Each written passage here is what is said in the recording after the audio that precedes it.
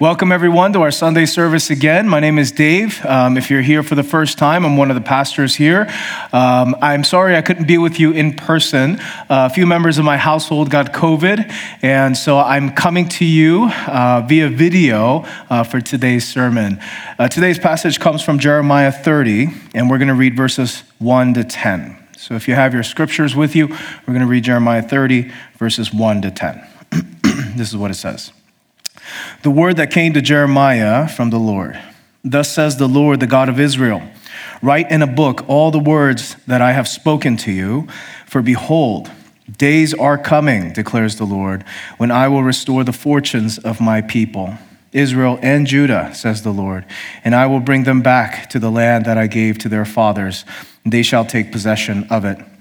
These are the words that the Lord spoke concerning Israel and Judah. Thus says the Lord, we have heard a cry of panic, of terror, and no peace. Ask now and see, can a man bear a child? Why then do I see every man with his hands on his stomach, like a woman in labor? Why has every face turned pale? Alas, that day is so great, there is none like it. It is a time of distress for Jacob, yet he shall be saved out of it.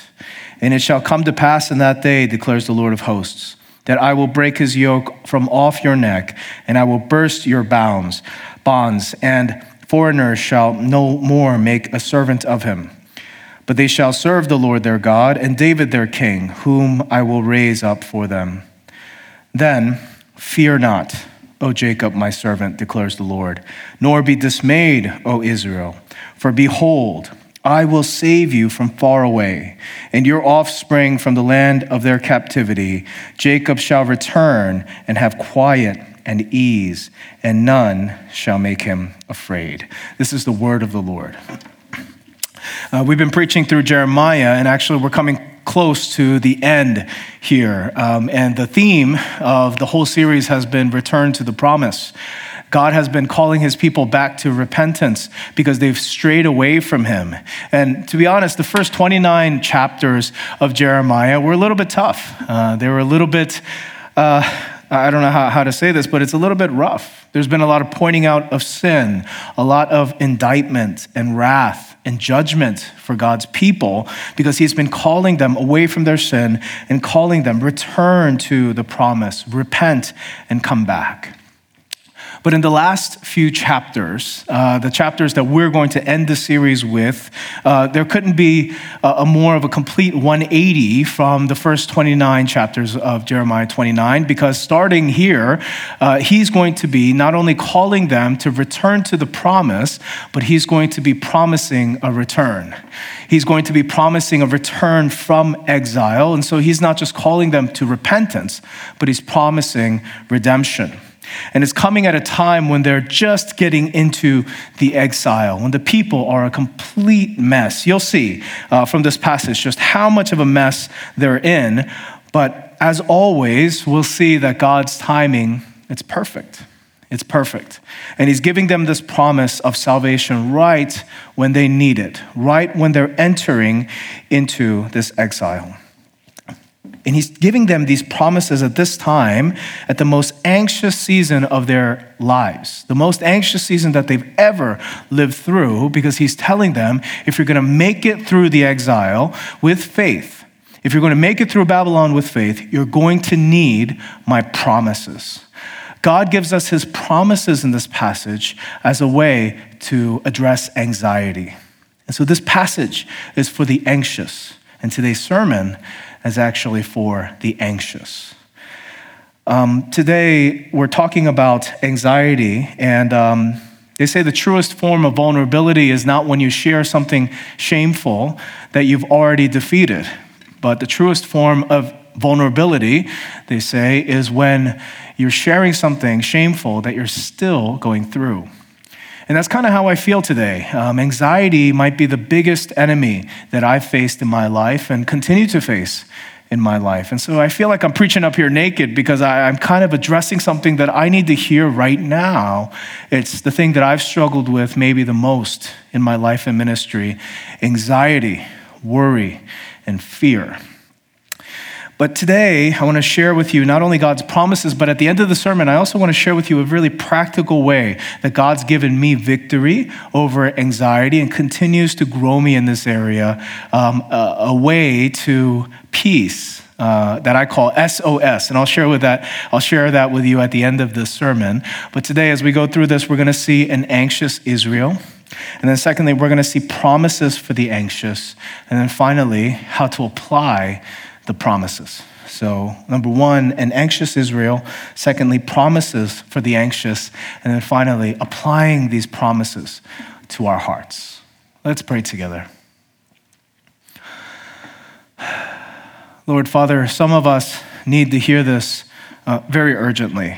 But all of us need this because we all live in a life and age of anxiety. And so, Father, we pray that your Holy Spirit would start to already apply the truth of God to our heart. And we pray that you would use powerful means, send the Spirit, so that today's word would start to change our life and give us peace, especially in the times when we need it most. In Jesus' name we pray. Amen. So first, an anxious Israel. I want you to read verse 1-3 with me one more time. It says this, the word that came to Jeremiah from the Lord, thus says the Lord, the God of Israel, write in a book all the words that I have spoken to you. And verse 3 says, for behold, days are coming, declares the Lord, when I will restore the fortunes of my people. The whole book of Jeremiah has been leading up to the exile. It's been a warning that because of the sin that Jeremiah's people have committed and the sins that they continue to commit, that God is bringing judgment and wrath and discipline to his people in the form of exile. That Babylon is going to come and it's going to overtake them, invade them, and bring them out of everything that they know and bring them into a foreign land. And when we get this passage here in Jeremiah 30, it's actually happening. It's finally happening. And this passage is coming to them when Judah is being dragged into Babylon into exile and losing everything that they know. Now, I don't know how to convey that to you because I've never experienced this myself, losing everything that you have. I mean, I've lost things in my life and you've lost things in your life, but losing everything, that's something that I haven't really experienced. But that's what it meant. Captivity, exile. This meant slavery and misery and anxiety all the time.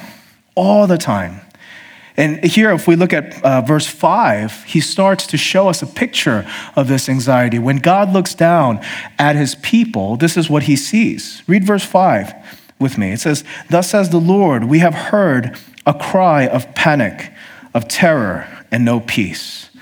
Ask now and see, can a man bear a child? Can a man bear a child?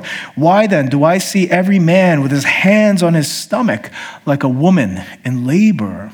Why has every face turned pale?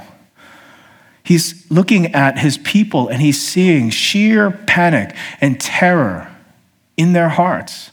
And he's illustrating it through this picture. He says, can a man bear a child? You know, why is every single person panicking as if they were in labor? If you've watched any of these old sitcoms like I grew up on, you know that a lot of the old sitcoms runs the same joke over and over again. And it's that the wife in the family is in labor. She suddenly goes into labor, and the husband and the men of the family, they start panicking and running around like chickens with their heads cut off, and they grab the go bag and they run out the door, completely forgetting the pregnant wife. Now, I don't know how many sitcoms have run that bit, but I've seen that joke again and again in these sitcoms. And the joke is this, that why is he the one panicking when he's not even the one pregnant? That's the picture that God is showing us, but not in a humorous way, not humorous at all, in fact, because God says, I understand if a woman is panicking, if she's in labor, but why is everyone in Israel panicking? Why is everyone living in sheer anxiety? He gives them a picture of what they look like, living a life of anxiety, of panic underneath. 1939 was a time when the world was changing, and it was a very scary time because it really, really felt like the world was splitting in half because three nations had come together, Germany, Italy, and Japan. They had come together to threaten the peace of the entire world. And that's not an exaggeration. It was the entire world. They were called the Axis of Power. And in this time, the Axis of Power was invading large parts of Europe and Asia and North Africa. And it seemed like the whole world was splitting in half because World War II was in full swing. And in this time, children, even in schools, were running duck and cover drills. Not fire drills, but they were running these drills where they hide under their desk because they were training for if an atomic bomb were to drop on their town. This is the time, 1939. And in 1939, a poet named W.H. Auden, he leaves England and he comes to New York to write a book, one of the longest books of poems that you could read, called The Age of Anxiety. And before that was published, he published a poem called September 1st, 1939, marking the day when the Nazis would invade Poland and the whole world was set on edge.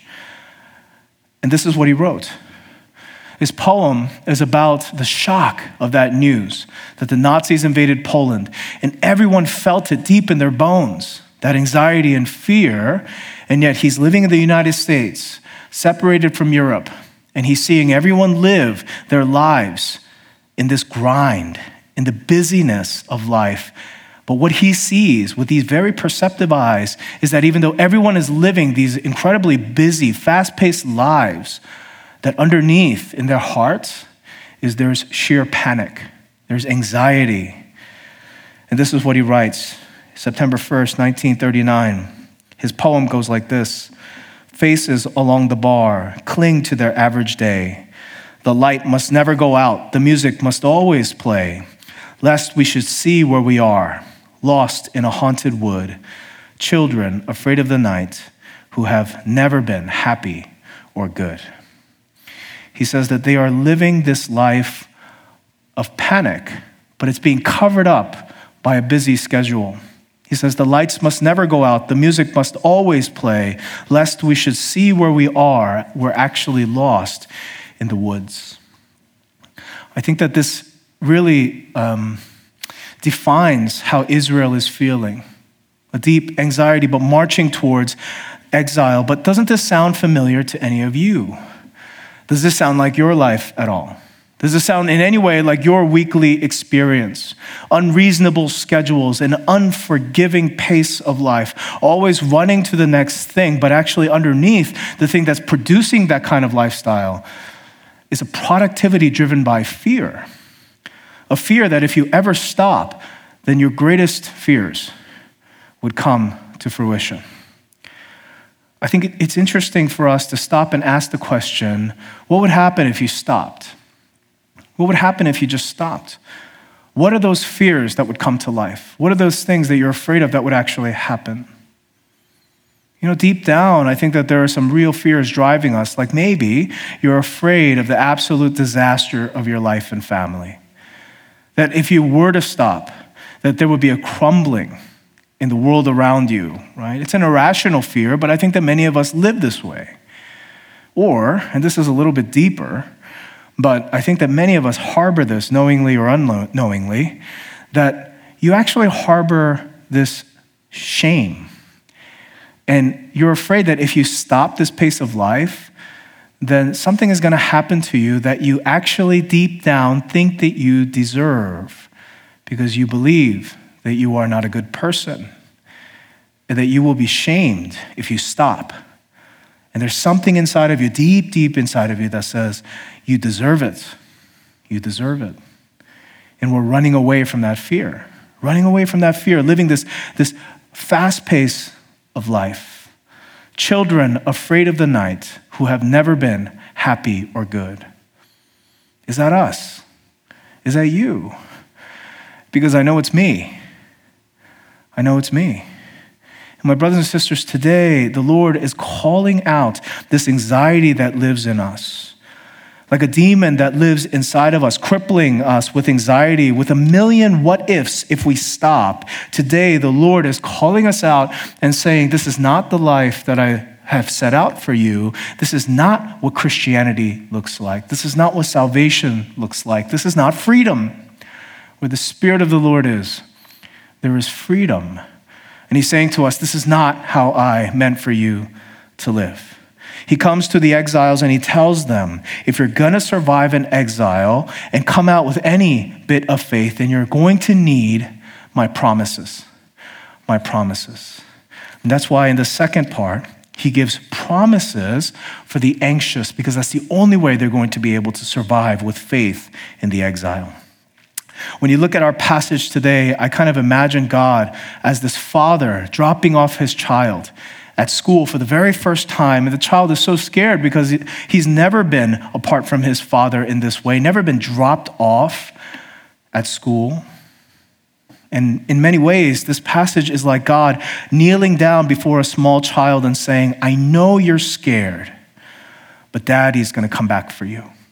That much I promise you. I will come back for you. Read verse 3 here again. It says, behold, the days are coming, declares the Lord, when I will restore the fortunes of my people, Israel and Judah, says the Lord. I will bring them back to the land that I gave to their fathers, and they will take possession of it. He says, if you're going to survive in exile, if you're going to live in this world, you're going to need these promises. And the way that you're going to address this anxiety, this life of panic that's in your heart, is you're going to need to aggressively hang on and remember God's promises.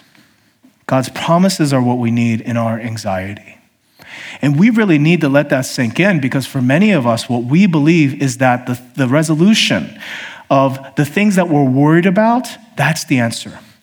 What we think that in our hearts, the thing that's going to defeat my worry and my anxiety is if the thing that I'm worried about works out, then I'll be free from anxiety. That's how many of us live our lives. But I have news for you. The truth of the matter is, there's always a fresh worry to worry about. There's always a new thing to worry about. Corrie ten Boom, who actually lived through the Nazi invasion, she said this. She said, worry does not empty tomorrow of its sorrow. It empties today of its strength. Worry does not empty tomorrow of its sorrow. It empties today of your strength. Whatever worry you are in now, whatever is driving your anxiety, I promise you this much. After this one, there's going to be another one. There's always another monster lurking around the corner. After your anxiety about getting your job, you will be anxious about keeping your job. After your anxiety about having a child, next will come the anxiety of raising a child. After your worry about what school your child is going to get into, next will come the anxiety of what your kid's going to do after school. After your worry about rejection, next will come the worry about the fear of man. Every time we get over an anxiety, there's another one. And the Lord tells them that the answer is not going to be getting over this anxiety, is overcoming this anxiety. Don't be so short-sighted. You see, Judah in this time, they were tempted to reach out to other nations to help them in this anxiety. And the Lord tells them in verse 14 and 15 that this isn't the answer. Read 14 and 15 with me. He says this, all your lovers have forgotten you. They care nothing for you. For I have dealt you the blow of an enemy, the punishment of a merciless foe, because your guilt is great, because your sins are flagrant. Why do you cry out over your hurt? Your pain is incurable. Your guilt is great, because your sins are flagrant. See, Israel was tempted to reach out to Edom and Moab and Ammon and Tyre and Sidon to say, help us with this. But he's saying, why are you so short-sighted? Why are you always trying to go to other places to resolve your anxiety? Edom and Ammon and Tyre and Sidon, they care nothing for you. My brothers and sisters, do you think that your job wants your healing? Do you think that your children's success will actually make you whole? Do you think that money loves you as much as you love money? They care nothing for you, God says. Finding earthly solutions for your anxiety will not work because there's always another thing. There's always another anxiety. The issue is not this concern, but it's always going to be another one. I love that scene in Men in Black. The original Men in Black, it was a long time ago, but if you remember that, when Will Smith is recruited as the new kind of Man in Black, and Tommy Lee Jones, he's kind of the old veteran who's been around the block. And he tells Will Smith, you can't fire your weapon in public, because they have these intergalactic weapons and they can't let people know. But then it gets really tense. The world is about to end because there's this alien threat. And so Will Smith, he runs out on the street and he fires his weapon in front of all these people. Tommy Lee Jones, he comes out and he rebukes him and he says, don't do that. And Will Smith, he responds by saying, we can't spend our energy trying to cover up this stuff. Maybe you forgot, but there's an alien battle cruiser coming to destroy Earth. And Tommy Lee Jones, he says to him, there's always an alien battle cruiser or a Corellian death ray or an intergalactic plague about to wipe off life on this miserable planet. The world is always coming to an end, he says. The world is always coming to an end. My brothers and sisters, don't you see that that's our lives? That we're so short-sighted to think that all we need is to get over this thing. But God says, don't you see that the issue is deeper than that? The issue isn't this thing, but the issue is worry itself. He says, your sins are flagrant. Your guilt is great. He's pointing out that the fundamental thing wrong with us is that we do not trust God with our lives. And because of that, we're always vulnerable to attack. There's always an alien battle cruiser. There's always an intergalactic plague threatening our peace because fundamentally the problem is our sin, that brokenness with God where we cannot trust him anymore. And God says, don't you see that that's the problem? And if you're going to survive in Babylon, you're going to need to understand that the short-sightedness that you have is not the answer. If you're going to survive in Babylon with any bit of faith coming out the other end, then you have to stop thinking, yes, I want to trust in God, but I have these bills. I want to trust in God, but my parents are sick, and I just need to get over this, and then I can trust in God. He's saying if you're going to survive in Babylon, then you're going to need to get over that. You're going to need to understand what is really going on. In many ways, he's speaking to them the way that he spoke to that crippled man at the pool of Bethsaida, and he said to him, do you actually want to get well? And the man says, yeah, but every time I try, somebody gets in front of me, and Jesus looks him in the eye, and he says, I never asked you that. That wasn't my question. My question was, do you want to get well? And I think in that moment, that man looks into Jesus' eyes and understands, whoa, this guy is able to supersede all of my concerns. God says in verse 17, I will restore health to you. Your wounds I will heal. Verse 10, fear not, O Jacob, my servant. That's the issue, fear itself. He says, fear not, O Jacob, my servant, declares the Lord, nor be dismayed. For Israel, behold, I will save you from far away, and your offspring from the land of captivity.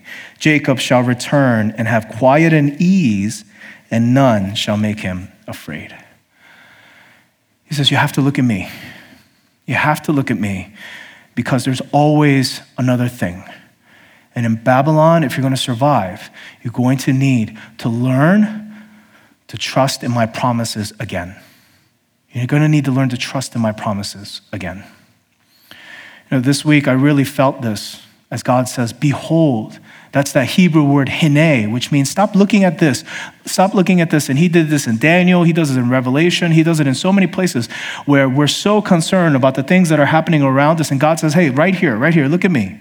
Hine, behold, right? I told you that this week a bunch of my family members got COVID. Most of it was mild, but my father, he got COVID pretty severely. And Thursday night, Friday morning at 2 a.m., I got a text from my younger brother. And the text just said, "Dad can't breathe. We're going to the emergency room." Dad can't breathe. We're going to the emergency room. And in that moment, I felt the anxiety. I felt the next thing come to me and grip my heart. I felt it in that moment. And I knew, especially because I was preparing for this sermon, I knew I have to hine. I have to behold God, because now something new is threatening my peace. It was something very real. We need to hine at his promises. How will you hang on to your faith when the next thing comes and the next thing comes and the next thing comes? It comes down to whether we trust in the Lord, whether we believe in him for this, and whether you find him to be trustworthy, if his promises are true enough for you to believe. God says, "Behold." And my brothers and sisters, God has proven his trustworthiness to us. He's proven that he's worthy to be trusted and followed in these moments where anxiety grips our hearts. There's something in this passage that's just for you and me. You see, in verse 9, God's promising that he's going to bring them back from exile, and he says this, verse 9, "But they shall serve the Lord their God and David their king." He says, "When I bring you back, you will serve David your king, whom I will raise up for them." David, King David died a long time ago. And even after they returned from exile, there's going to be no king. What in the world is he talking about? You see, this part of the promise is not so much for the people who are there in Babylon, but it's for you and me. They were going to have to wait on this one. Because what he is saying is, I'm sending someone who's actually going to deal with the core of the issue, not just bringing you back from Babylon, not just making your father well, not just dealing with the next thing, but dealing with the actual sin that has broken our relationship, that's causing you to worry all the time. I will send King David, and it will be a mystery until the New Testament opens with the Gospel of Matthew, and the Gospel of Matthew opens with these words, the genealogy of Jesus Christ, the Son of David. And here comes the one who's going to deal with the core issue. The main thing is going to deal with the thing that has caused us to live in anxiety, the broken relationship with God, our sin and guilt. And he would come and prove once and for all that his promises are yes and amen. Prove once and for all that for every next thing that we can always trust in him, because he would come and he would deal with the sin and guilt that had us ravaged in worry, and he would break that sin, and he would restore our relationship with God, send us the Holy Spirit, give us the power to believe and trust in the next anxiety that God is for us and never against us again. And in Romans 8:32, Paul, reflecting on this, he says, "He who did not spare his own son, but gave him up for us all, how will he not with Christ graciously give us all things?" My brothers and sisters, God called the exiles to believe in God before he saved them. But today for us, he's calling us to believe in him after he's already saved us. And he's saying, haven't I proved that I am trustworthy? Haven't I proved that I love you? And haven't I proved that my promises are yes and amen? If you're going to live in this world, God says, you're going to have to trust in my promises until I return. Going from anxiety to anxiety, that's no way to live. That's not the faith that I've given to you. You need to trust in my promises if you're going to make it through with faith. Now, I want to make it really practical and applicable as we come to the last part of the sermon. Not only did we see an anxious people, not only did we see God calling them to trust in his promises, now we have to now apply these promises to us so that we can make use of this. I want to show you Philippians 4:9, something that Paul said that will really help us. In Philippians 4:9, he says this. He says, "What you have learned and received and heard and seen in me, practice these things. Practice these things, and the God of peace will be with you." He said, if you practice these things, the God of peace will be with you for your anxieties. Did you hear that? He said, practice, and the God of peace will be with you. Now, if you've practiced anything and you've had to learn anything new, you know that at the beginning, it feels very unnatural. It's really difficult because it feels very unnatural. It's not at all like what you're used to doing. And so when you start to practice something, it feels totally wrong. It feels totally, unnatural. Practice is very intentional. And whenever you face worry in your life and anxiety in your life, you have a choice. You can go to your impulses or you can be intentional. Impulse or intentionality.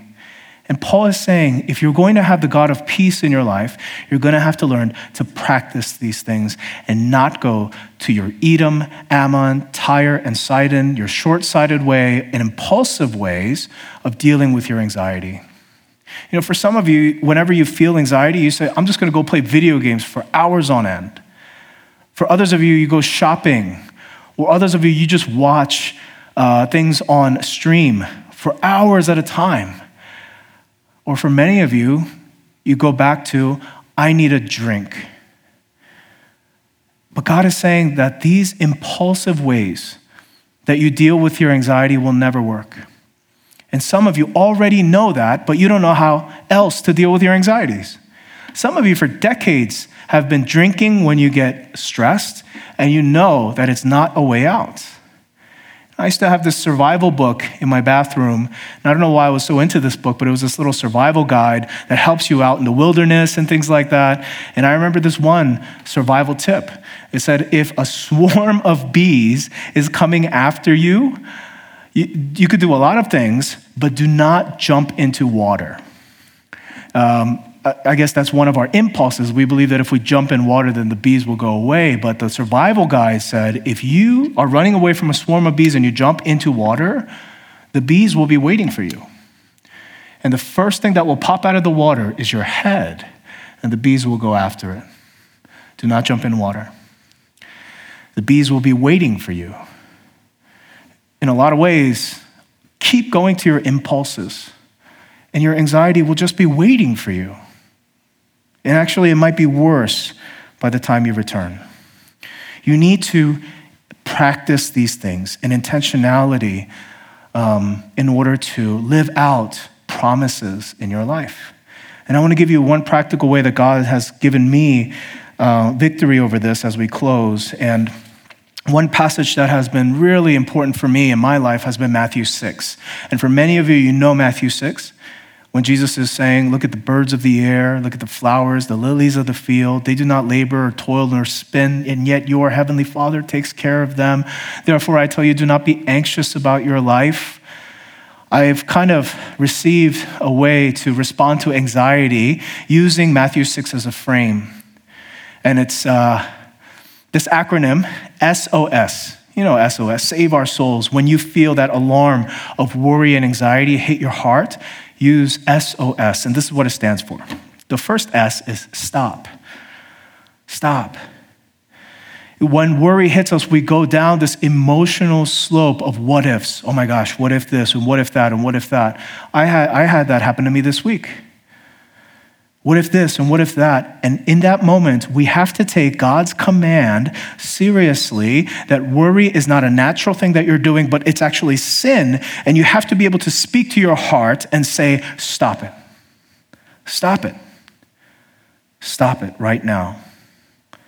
We have to take it seriously and take a defiant stand against our anxiety and say, this is not what God desires. Stop it. We need to be able to speak to our hearts in that way. We need to have the spiritual obedience in that moment to say, stop, cease, and desist.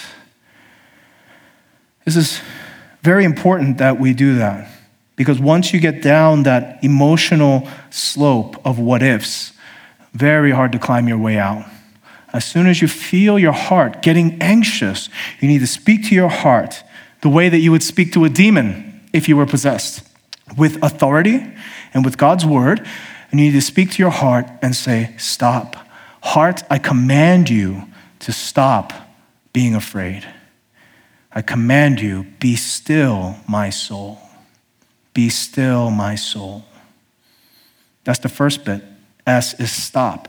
But I'm telling you, once you do that, your heart will start palpitating again and start to worry again. It's going to start bubbling up again, and that's when you need to move to the next part, S-O, opportunity. Opportunity. God says in Matthew 6, look at the birds of the air. Look at the lilies of the field. They do not labor nor toil nor spin, and yet your heavenly Father takes care of them. Look at the lilies of the field. Not even Solomon in all his splendor was arrayed like this, and yet your heavenly Father clothes them. You see, what he's saying is the reason you worry is because you don't understand me. You don't understand that every time you worry, that's an opportunity for me to provide for you. Every time that you're afraid, that's my opportunity to clothe you. Every time that you have a need, that's my chance, my opportunity to prove to you that I'm trustworthy. It's an opportunity for your God to supply your need. It's not the end of the world.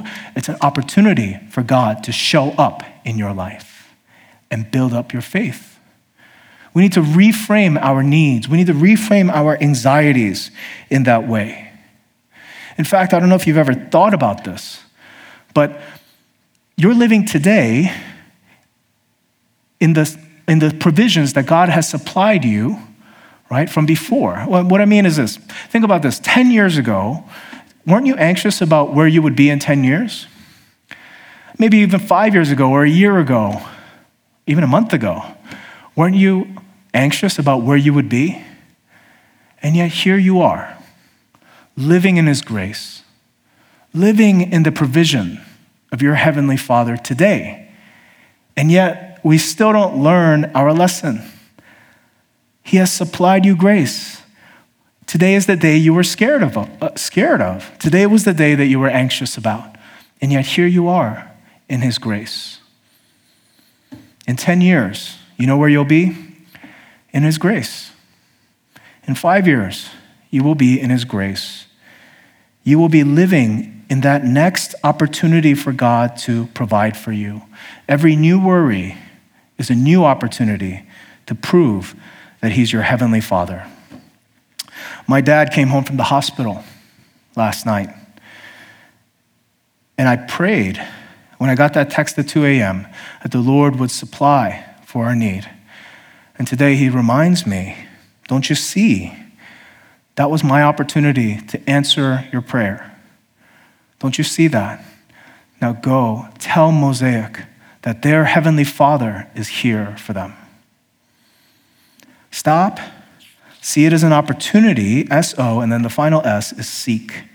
Seek first his kingdom and his righteousness, and all these things will be added unto you. Not only do we need to stop and reframe it as an opportunity for a heavenly Father to provide for us, but finally we need to go seek out his promises and put them in our hearts. We need to seek out his promises and put them in our hearts. The thing about worry, though, is that it can happen at any time. Anytime you can get that text, that call, that thing can happen to you. And you have to have your promises ready. You have to have your promises ready if you're going to be able to seek. I want to show you something. Some of you who have been at Mosaic for a long time know that I have really bad allergies. But I'm ready because here is my allergy kit.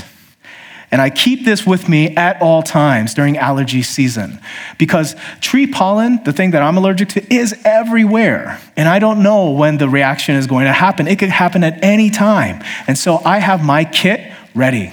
And in my kit, I have my, Claritin, I have my nose spray, I have all sorts of stuff, and I have it ready because I know that when it hits, oh man, it's really, really bad. And if I don't have my kit, you know what I'll do? I'll go to my impulses. I'll rub my eyes and I'll scratch my face, and at the end, I'll feel so much worse than I did before. The bees will be waiting for me when I get out of the water. My impulses make it far worse, and so I always have my kit with me. And in many ways like this, my brothers and sisters, when anxiety comes, you need to be ready with God's promises. And you know what that means? That means you can't just have them printed out on your desk. Or you can't just have a Bible with you. The Bible is the living word of God, but I tell you, look, it's kind of a long book. And you don't always have your Bible with you. And so one of the disciplines, the practices that we need to recover is Bible memory, memorizing scripture, tucking it away in our hearts. Because the worries and anxieties, it's all over the place. It could come at any time. And if you don't have it ready as your kit, then you don't have promises to seek out. You don't have promises to rely on. We've been doing discipleship with our elders every Thursday morning, 5 a.m. And one of the things that we've been doing is Bible memorization and scripture memorization. And all of a sudden, I'm remembering how valuable it is. If you don't have it with you, then it's very, very difficult to get it out when you need it. Not only that, when you memorize scripture, it enters into your internal dialogue, into your heart and your mind, and it starts to come into your voice. And you know why that's so important? Because your internal dialogue is where your worry happens. It's where your anxieties live. That's where all the what ifs live, in your internal dialogue. And when you memorize scripture, you put that in to the place where the battle is fought. We need to take time to tuck away God's promises in our hearts, because you never know when you will need them. And if you don't have any yet, I want to give you a couple to memorize. Isaiah 41:10, fear not, for I am with you. Do not be dismayed, for I am your God. I will strengthen you. I will help you. I will uphold you by my righteous right hand. Deuteronomy 31, I will never leave you nor forsake you. Tuck that away in your heart. Psalm 23, the Lord is my shepherd, I shall not want.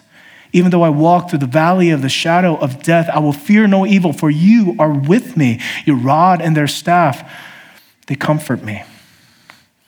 Philippians 1:6, for I am sure of this, that he who began a good work in me will bring it to completion at the day of Jesus Christ. He's going to finish the work. Exodus 14:14, you do not need to be so anxious, because he says in Exodus 14:14, the Lord will fight for you. You only need to be silent. And the one that I keep away that has helped me so many times, Matthew 6. Look at the birds of the air. Every time I go outside, I'm reminded of that. Look at the birds of the air. Look at the lilies of the field. They don't worry. They neither labor or toil nor spin, and yet your heavenly Father feeds them. Your Father feeds them. How much more will he clothe you, O you of little faith? We need to tuck those promises away, because if we're going to live in Babylon and make it through with faith, then we're going to need his promises. We cannot go to impulses. We cannot hope in just a victory over this one singular anxiety. We're going to need promises. And the Lord has proven himself trustworthy, worthy of us believing those promises because of his Son, Jesus Christ.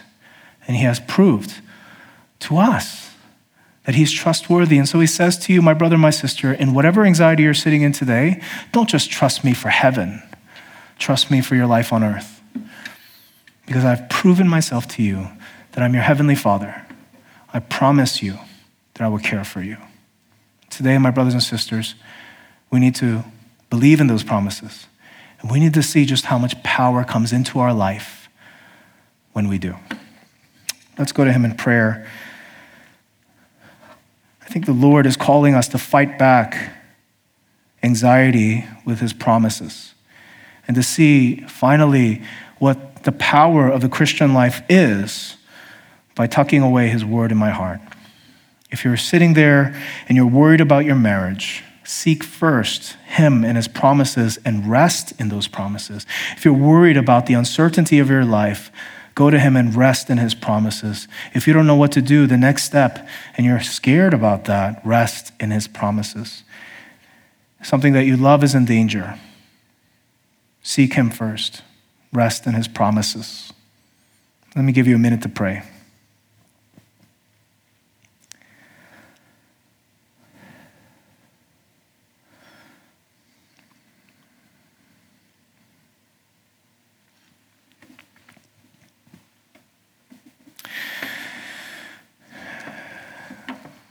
And as we prepare to respond, I'm going to invite the worship team up to prepare the song that we're going to sing. It goes, hide me now under your wings. Cover me within your mighty hand. Find rest, my soul, in Christ alone. Know his power in quietness and trust. When the oceans rise and the thunders roar, I will soar with you above the storm, because, Father, you are king over the flood. So I will be still and know that you are God. Father, as we come to you with all of our anxieties, our panicked hearts, and the pace of life that covers it all up, we say to our soul, find rest, my soul, in Christ alone. Know his power and quietness and trust. Lord, Father, send the Spirit to us. Remind us that you are trustworthy. And I pray that those promises will be a strong foundation to overcome anxiety. Every new one that comes is an opportunity for our Heavenly Father to prove to us that you love us. And so, Father, I pray, bring us back to the place of trust and power. In Jesus' name we pray. Amen.